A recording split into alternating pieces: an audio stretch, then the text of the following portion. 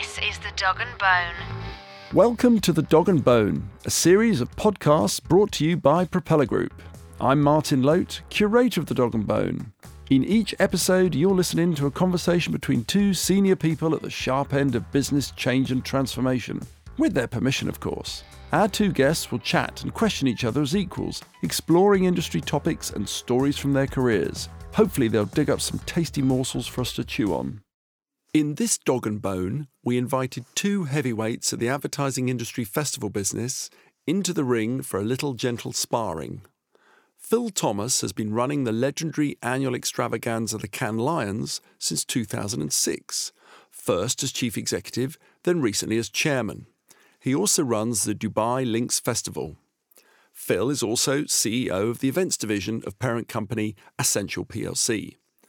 Early in his career, he was a journalist, editor and publisher, running titles such as FHM, Shots and Broadcast. Matt Schechner is the impresario behind the festival series Advertising Week, which he started in New York City in 2004.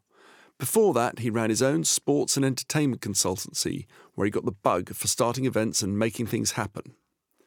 Advertising Week Europe came to London in 2013, and since then it's rolled into Tokyo, Sydney, Mexico City, and next, Johannesburg. Matt is a popular figure in the UK scene and has made many friends since he parked his tank on the UK ad industry lawn 7 years ago.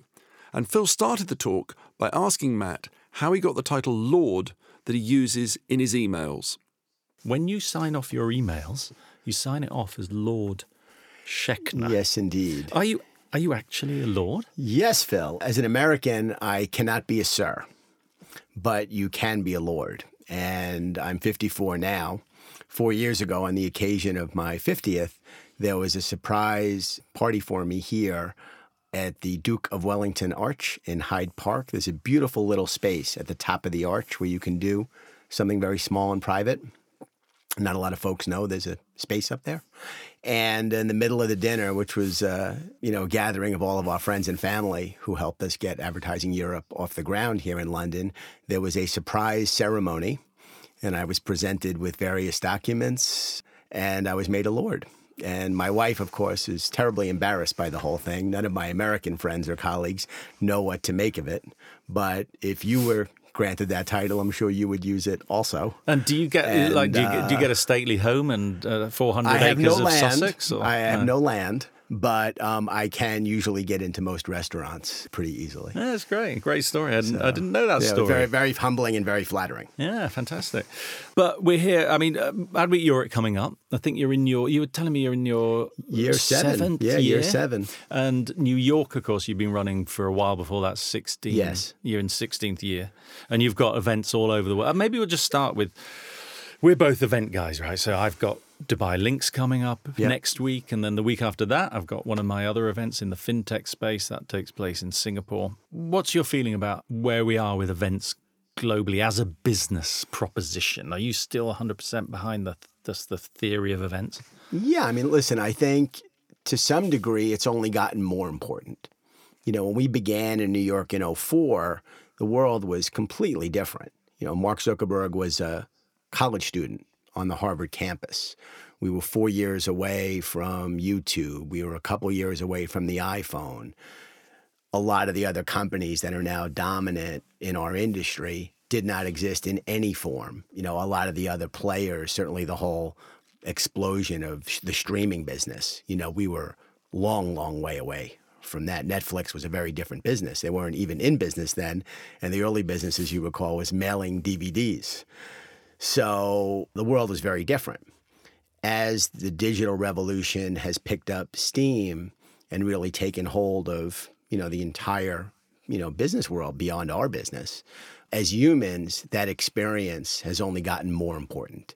And I think it's why, the live entertainment business, if you look at their growth and you look at, Live Nation continues to grow and AEG continues to grow. And I think, the business of the West End here in London or Broadway in New York, they've never been selling more tickets. And some of that, of course, is, great shows. But some of it also is that as humans, you crave that communal experience. But you and I are, share something. We're sort of in the navigation business, right? At end of day, What people want is they want to hear from smart people about how that can be more successful. But I think you've hit the nail on the head when it comes to events, because you can hear from interesting people online, but there's something very human. I agree, that word human. Our desire, firstly, to be in a tribe, and that's, to the good and to the bad, as we know. But that tribal instinct, and then it's just people want to be together, don't they? So if you give them the opportunity to be together, they often take that opportunity, don't they? Yeah, it's the flip side of the coin, where so much of our time is spent buried in our phones, our tablets, our heads down. We've all gotten caught walking behind people who are in the middle of doing something, and they have that, walking, texting, fog. The flip side of that is that communal experience. And I think as humans, we crave that, more than ever. Yeah, I mean, I used to be in magazines. I was in magazines for many years. I started as a journalist and editor of magazines. And I realized at one point that medium was going to be under unbelievable pressure, because the delivery mechanism was going to change, and, and the model was going to change. Right. And so I looked around and I tried to work out what I thought would have more longevity. And I decided that events did have that longevity because of exactly the reason you're saying. I think they're incredibly strong. But that doesn't mean, I suppose, that we haven't got business challenges, especially in the industry that we serve, because we're at the center, really, in a way, of our own industry, advertising, marketing, that sort of thing. How are you finding Adweek Europe? What's the bellwether that it's telling you about the state of the industry right now? We're subject to whatever's going on in the real world, beyond our industry. So, the climate over here of uncertainty, for all the obvious reasons and timing. I mean, our event is about a week before the current March 29 actual Brexit date. So, some of our content is reflective of that. A lot of our content is reflective of what's going on more broadly. As our platform has grown, we've really been able to figure out a way to leverage it to talk about things that transcend our industry, that are arguably as or more important. So, for example, in New York a couple months ago, we had Emma Stone on stage, and she wasn't there to talk about her latest film or television project. She was there to talk about her experience growing up as a young girl, with anxiety, and was on stage with a group called the Child Mind Institute, which is the leading advocate for young people's mental health. In the last couple of years, I'm sure you've had content around, work-life balance, health and wellness. That's become very much en vogue as a topic. And, I remember when I was a kid, if somebody was sick and had cancer, nobody wanted to say it out loud, right? People would whisper, cancer, and it used to be that no one wanted to talk about mental health. And the first step towards, and this is a good way to normalize, conversation. So when we have her on stage, when we had the Surgeon General of the United States on stage with Nikki Sixx talking about the opioid crisis, when we had Vice President Al Gore here in London talking about the environment, that we're able to leverage the Advertising Week platform to talk about those issues, as well as political issues like Brexit and the image of brand Britain, which is taking a hit. Certainly America in the age of Trump, it's a different ballgame now. Some people love what's happening. A lot of people don't love what's happening. I shouldn't think many people listening to this podcast love what's happening. Really, I would think not. But, I would think not. People do ask us why we have certain people speaking, like Will Smith or, whoever it might be, Helen Mirren or Ridley Scott. And what we find at our event is that, to your point, people are actually very interested in the wider world and the wider picture. Mm-hmm. So we're a festival of creativity. So I think our two events do a slightly different job for our business, for our industry. And we're a festival of creativity. And what that means, I think, for us is that people want to hear from experts in creativity, no matter what their specialism is. And now it can backfire.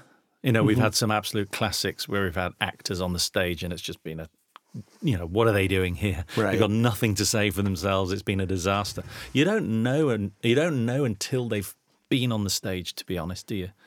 Whether they're going to add any value. But the ones that do add value, I think, are giving their perspective on creativity and as you say, other subjects that are very interesting to our audience. And that's why we invite these people to speak, right? Yeah, I think, our value propositions are very, very different. But I think what we share is that creative platform that you have is a pretty big canvas to paint on. You can use all, 64 colors in the big Crayola box with that platform. Our platform purposefully has no singular theme. And even the people that know us very well will say, what's the theme this year? And the answer is there is no theme, and there never has been. And I think that allows us to sort of hand curate, each program that we do. And there are 6 this year between Mexico City, London, Tokyo, Sydney, New York. In our first year in Q4, we're launching in Johannesburg for Africa, which we're very excited about. And so what we do is something that is reflective of the timely, and most of that is technology driven. So, 5 years ago, neither one of us was talking about AI, data and analytics, meant something very different. Trust and transparency meant something very different. The old definition of trust was, can you trust your advertising? Now trust and transparency means something very, very different. So those things are all, in the timely, largely technology driven. And then the timeless, when you hear from somebody like Will Smith, who we had in New York as well, and, that's just inspirational. Yeah, exactly. To hear from somebody like that. And I think people want to be inspired. They want to be enlightened. They want to be engaged. They want to hear from people that are just interesting. It's a really fine line, though, isn't it? Because you can get it wrong if the person hasn't got a clear idea who the audience is, if they don't know exactly why they're there, if they're not trying to give a message through it. It can definitely a little bit of show business. As long as it sits on that foundation that's grounded, and if you can meet that threshold, they say this is thought leadership. Yeah, then some of that sparkle on top, I think, adds a little bit of something. I don't know whether you agree with this as well. I think the other thing about events, when they are successful, often is because the industry they're serving is under immense change and transformation, right? So I just, Cannes Lions has been going 64 years. I haven't been running it that long, Matt, obviously. You look very good for 64, Phil. But I sometimes think it just would be impossible for it to be as big as it is now 30 years ago.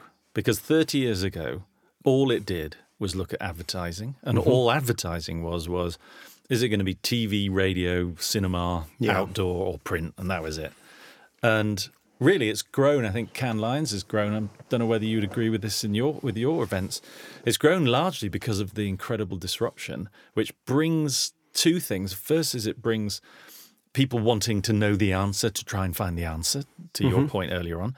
And also it just brings in so many new customers, right? So if I look at our customer set now, it's just completely transformed from what it was even 5 years ago. Listen, there are more players, and a lot of the old geographic boundaries are no longer in place, right? One of my dear friends and an early mentor of mine who I got to work with really invented the genre of the sports documentary. His name was Bud Greenspan. He had been to every Olympics post-World War II until 2010 in Vancouver. And Bud made all the films about the Olympics for the IOC. And I remember him telling me that, I think it was it the Winter Games in Grenoble? Was it in the late 60s, the Winter Games? And that they would fly the tapes overnight. And then on the CBS News, our most famous presenter, anchor we call it, presenter you call it, was Walter Cronkite. He was a legendary newsman in America. And he would read the results on the air from the tape that they had flown over, the day before. So, now not only can you get the results of a race, but you can follow it all live in any sport, anywhere in the world. What I'm seeing, I think, is a lot of disruption for the more traditional agency groups, of course. I mean, their results have been out in the last few weeks, and we can see what's happening. Yep. I don't know what you think, but I personally think the demise of those holding companies, WPP, Publicis, and Omnicom, it's very premature to write those guys off, don't you think? I mean, they're huge organizations. They're professional organizations. Listen, you got a lot of terrific people at all the top places. The Omnicom family, the IPG family. Michael Roth will be over with us once again to kick off Advertising Week Europe. He's flown over, I think, every year. Bob Greenberg from RGA will be over. We're very, very happy to have Bob. He was with us on our launch year in 2013, and we'll be back this year. Listen, it's become very popular to talk about the demise of the holding companies. And it's been very popular to say that all the great work is coming out of, the small boutique shops. That's not true. No. There's great work, coming out of big shops. You look at the job that Chris McDonald, who's, one of yours from the UK, and has come over and is doing an incredible job at McCann, started in New York, and his remit has grown. So I think there are great examples that you can look at of great work being done by big shops. I think the media agencies they continue to evolve. That whole game has changed. Think about the business of, buying and planning and of media. That business has altered dramatically. There are great work being done everywhere. Yeah, I agree. So I think I think the everybody. business is changing. Yeah. And I think the business models have to change with it. And not all that is pleasant. But there are great examples of great work being done on both the creative side and the media side. You look at the job a guy like Colin Gottlieb does over here for Omnicom. These are force of nature people. And they were doing great work in 92, in 2002, in 2012. And I would bet on them to be doing great work in 2022. So over that period of time, the last 16 years or so, has your business model fundamentally changed? Well, you sort of go where the industry goes. So I think the mix of our corporate partners has changed. Our first year, and now I can't even remember what the rationale was in 2004, but McDonald's and Kellogg spent money with us.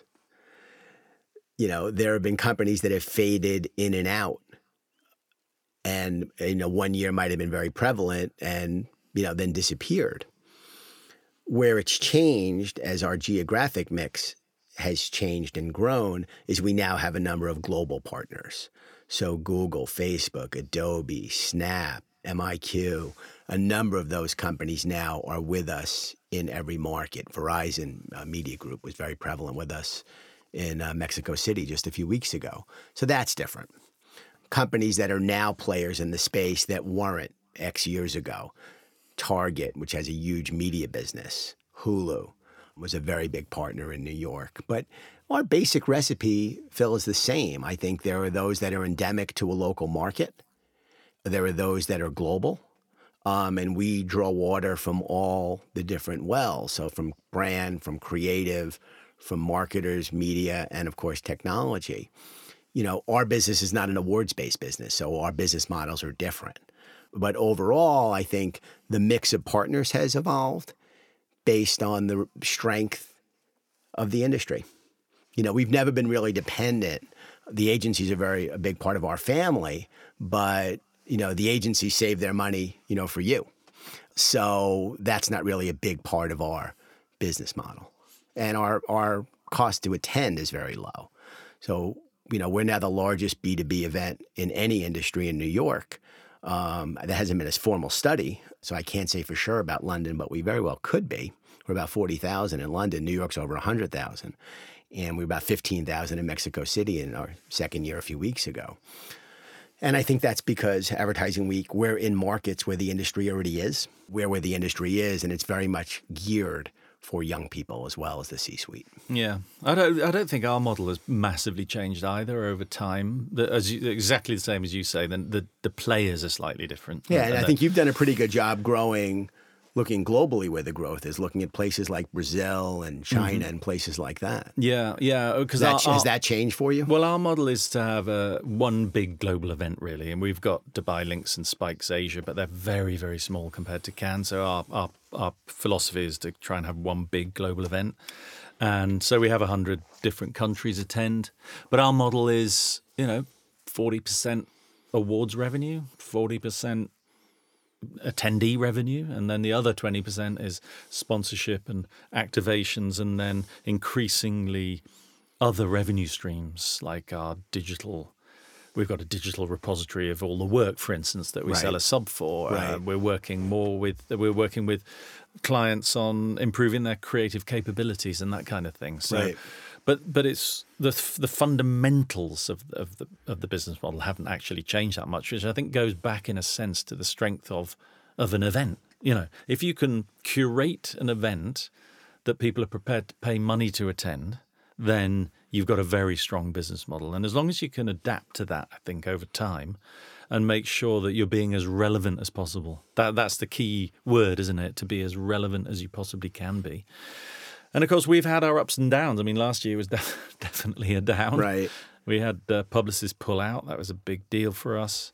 Did you know that was coming before it was announced publicly? Did they give you a heads up? Oh, yeah. I knew at least an hour before, Matt. An hour before. Okay. Yeah. I got a call. Could you have a meeting with the Publicis guys? And it was over at the Majestic Hotel. It was on the Tuesday of Cannes. Right. And I met with them, and it was all their senior people, and they said that they'd made a decision that they were going to take a hiatus for a year, and they were going to announce it in about an hour's time. And that was a surprise, to say the least. And then it became the problem with it was, from our point of view, is obviously a customer can decide whatever they want to do is their choice. But the problem was it dominated, because they announced it at Cannes, it dominated that Cannes completely. And a French company. Yeah, and a French company. And it was just a huge news for a really long time. But they're back in now, and that's it, all in the past, and they've done what they needed to do. So, and do you find that you're having to work harder to get them to come back and to get the other holding companies to stay at the same level of participation? Yeah, we are having to work harder. It's interesting with Publicis because we can see what they're doing now with some of our other awards, like we've had Eurobest and we've got Lynx now. And it's like a big tanker. You know, they're not back up to the levels they were before they stopped because it takes time to get into that whole thing. Right. So we'll see what happens at Cannes this year in terms of whether they're back to the previous levels. I suspect they probably won't be, to be honest. And then with the other holding companies, they're under pressure financially. It's a big expense for them, and we try, we work with them, try and make it as efficient as possible. But the thing is, with the awards, of course, what they need is they need that benchmark, and they need to prove they're good. As you said before, you haven't got an awards model, but you've teamed up with D&AD, we did something for a couple you? of years, which I think we mutually, with all goodwill, we decided to discontinue. Okay. But we did something around impact, around social responsibility. Why haven't you ever launched an awards out of interest? Well, Phil, there's an awful lot of them out there. Globally, you're the Maserati globally, but in North America where we began, there are a number of creative awards already, and we didn't feel that there was any new territory that we could tread on. I think we just did something in Mexico City with Discovery around branded content that was really interesting, that we're looking to replicate in other places.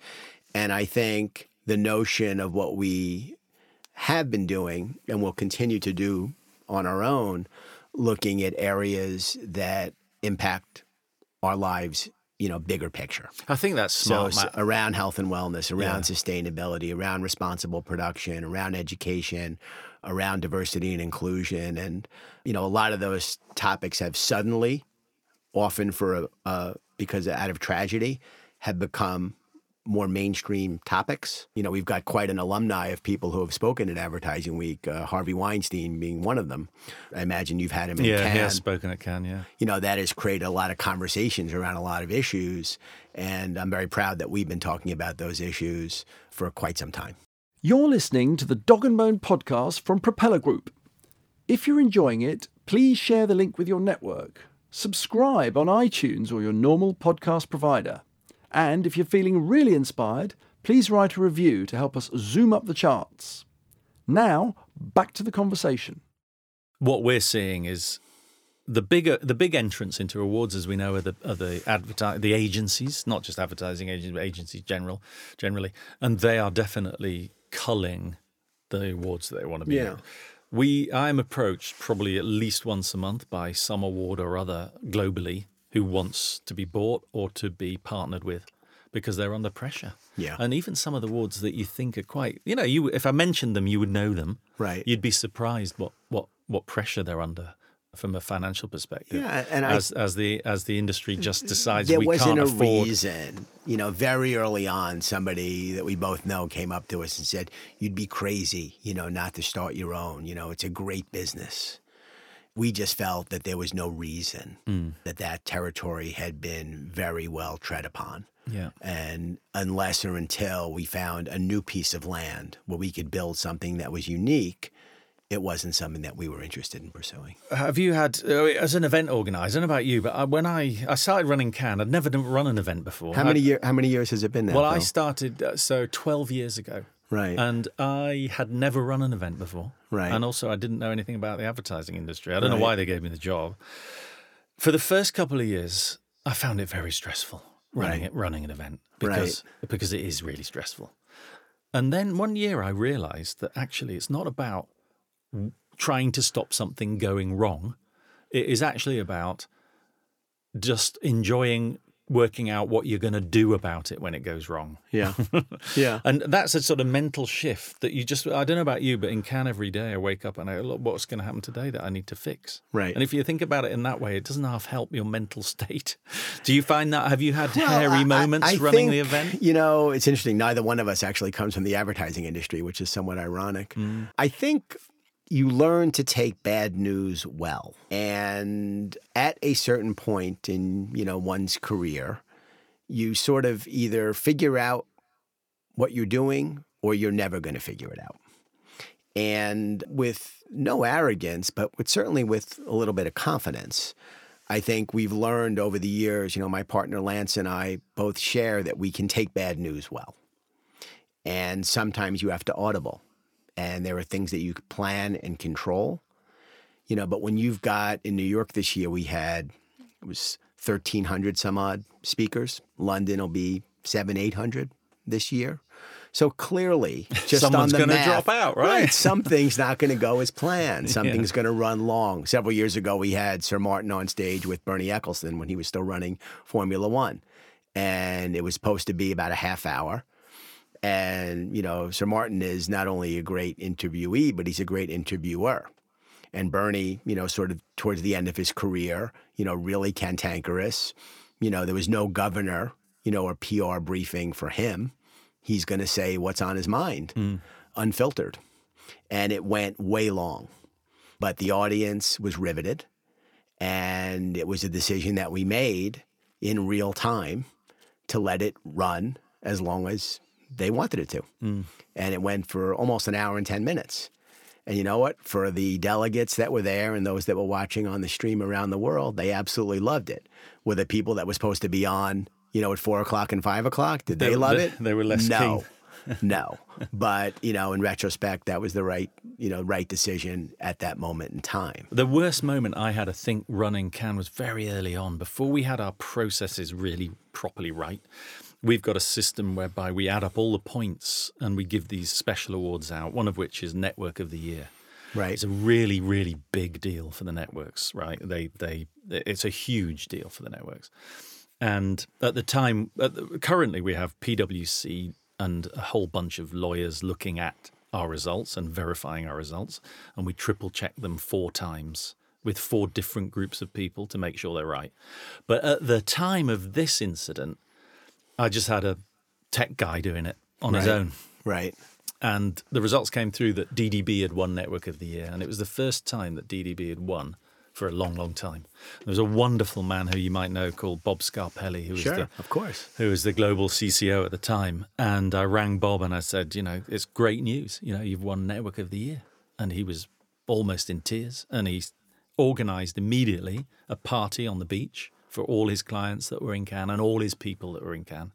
He said, I'm going to keep it quiet, but after it's announced, I'm going to have this big party and I'm going to invite everyone to a secret party. I think I know where this is going. And then the tech guy came in a few hours later and said, Phil, I've got something to tell you, and it's not very good news. And I said, as long as it's not about Network of the Year, I literally don't give a fuck what you're going to tell me, as long as it's not about Network of the Year. Right. And he said, I've calculated the figures wrong. DDB didn't win. BBDO won. That was, I can't tell you, it sounds like not that much, but Matt, for those guys, it was they must have been crushed. They must have been crushed. And I rang Bob. He was, as ever, as you can imagine, generous, gentlemanly, wonderful about it. But that was the worst phone call I have ever had to make. Lost to their first cousin. Yeah, because if someone drops out or if a piece of scenery falls down or something, you can get over that. But this was people's really their it's lives. It's very human. They cared so much about that shit. It was really, really Phil, hard. What What, in all your years, 12 some odd years running, and you can pick an example from one of your other shows if you like, but what was your biggest surprise? I think it's sometimes the speakers are outrageously wonderful and surprising. So one year, I don't know if you've ever had Monica Lewinsky. You may have not. done. Yeah, you certainly know who she is. So she came. So she hadn't been really very public, and this was like 4 or 5 years ago. And her pitch to us was, I was the first trolled person before social media even existed. Right. And I want to talk about how we've got to protect people. Because now there's social media, it's a million times worse. It was bad enough for me, there wasn't even social media. So it was quite an interesting thought, this idea. And I don't know about you, but I don't get much time to see the speakers at Cannes. Yeah, rarely. Very rarely. But this particular occasion, I thought, I'm going to go and just watch the beginning of this because it could be quite interesting. And she got up and she was brilliant. The delivery, the thoughts, the construction of her speech was just flawless. And 45 minutes later, I realized I was still standing at the back of the auditorium, just transfixed. And it's moments like that when you think it might be good, but it turns into real gold. I love that sort of thing. Who disappointed you? Well, the one I always quote is, can I mention the name? I suppose he won't care, but the one we expected to be brilliant and unfortunately wasn't was Ben Stiller. And he sort of fell... Was that with Yahoo? It was with Yahoo, and it kind of fell into that category that I'm sure you completely get, which is people were really, really looking forward to it. Right. So therefore, their disappointment if it didn't deliver was X times bigger. Right. And so, Did he just not want to be there? Because that can happen with people like that. Yeah, I don't think he'd been particularly well briefed. I think that was the basic problem. I won't go into the details, but it just wasn't quite what we wanted it to be. How about you? Who's disappointed you or delighted you on the stage? Well, I go back, early. I remember the second year we had Robert F. Kennedy Jr. talking about, he had a charity called River Keepers, which was very involved in cleaning up the Hudson River. There was a lot of politics years ago where GE had really polluted the Hudson and resulted in all kinds of litigation and settlements. And he talked about how in the Reagan administration and in the Bush administration that the Environmental Protection Agency was run by litigators who were defending the worst offenders to the environment. And this was before climate change was a topic. So to hear about so much of the regulations that, protect our earth can be, gutted with a black magic marker or Sharpie, over regulations was really enlightening and obviously, somewhat disheartening, but very memorable because that was, 14, 15 years ago. And I still remember it. I think hearing people like Al Gore, is really endlessly inspirational, and people that have, taken on these real issues. The Emma Stone reference earlier today, her mom was there, her aunt was there, her brother was there. It was the first time she had spoken publicly, about her challenges. And so that was really something. Early on we had Lorne Michaels, who created Saturday Night Live and, is responsible for so much, of our pop culture in the States. So that was, really terrific. I think the ones who don't want to be there, there are some who are just difficult to manage. Yeah. We've been doing D.L. Hughley's podcast on race the last couple of years in New York, and D.L. and his team are phenomenal. This year they had T.I., who's a big rapper. We actually had him perform at one of our concerts years ago. And our production team is really crackerjack. Our global team is actually led by the English team. They're our A production team all around the world. That's as it should be, Matt. They do a great Alex Absolute and Alex Parmy. They do a fantastic job for us all over the world. So I went downstairs to the green room, and all of a sudden, the big stage, the target stage, was a little behind. I'm like, why are we behind? And T.I. was in the green room with his entourage, and they said, T.I.'s waiting for his shirt. And I opened the curtain, and he's wearing a shirt. And I said, you look pretty good. Mm-hmm. And they were waiting for a shirt, and then a garment bag appeared. And I said, is this the shirt? No, that was someone else's shirt. And they were having pizza, and they just weren't moving. And I went in a second time and, just asked really nicely if he could, we'll keep the pizza hot for you. If you want more pizza, we'll get you more pizza. We'll get you another shirt. and he finally agreed to go on stage. But I think some people, he wasn't going to go till he was ready and didn't really care. Yeah. That there was a schedule and other people involved. Yeah, exactly. So those moments, or when somebody drops out. We had a tough one a couple years ago in London where Ray Davies was supposed to be the guest in a conversation at a dinner we were doing at Abbey Road on a Wednesday night. And on a Tuesday, about 5 o'clock, we were doing a dinner we were at Kensington Palace, and I was in the beautiful part of the palace on the king's side. And I got a call from Ray's wife, Alma, that Ray couldn't make it the next night. And that's not a lot of time to line up somebody. But you learn to take bad news well. Yeah. And I threw 10, fishing rods into 10 different lakes, knowing I had to catch one fish. And, Lance and he had a few fishing rods in a few lakes. I had a few fishing rods in a few lakes. And we caught Brian Ferry. Oh, well, that'll do, won't it? And it sure did. And he was phenomenal. So you learn to take bad news well and to move quickly. But listen, Matt, you've got your event coming up. I've got my 2 events coming up. Wish us both well. I hope Europe goes as well as you hope it will. And thank you. Hope to see you at Cannes. I mean, you didn't make it. You didn't come last year, did you? You're going to try and make it? I love your event. I love being there. I'm not entering. I have no chance to win any. We are ineligible to enter and win any awards. Very thankfully, with 6 advertising weeks around the world and, plans to grow further and some of the other things we're having, I haven't made it in a while. I think once in the last 6 or 7 years. I love it. It's not for lack of desire, Phil. Right. Well, so good luck with everything, and thanks for the chat. Thank you. Thanks for joining us on The Dog and Bone. Please subscribe to the podcast, and if you have any questions or suggestions, do get in touch via our website, dogandbone.dog, or send us an email at woof@dogandbone.dog.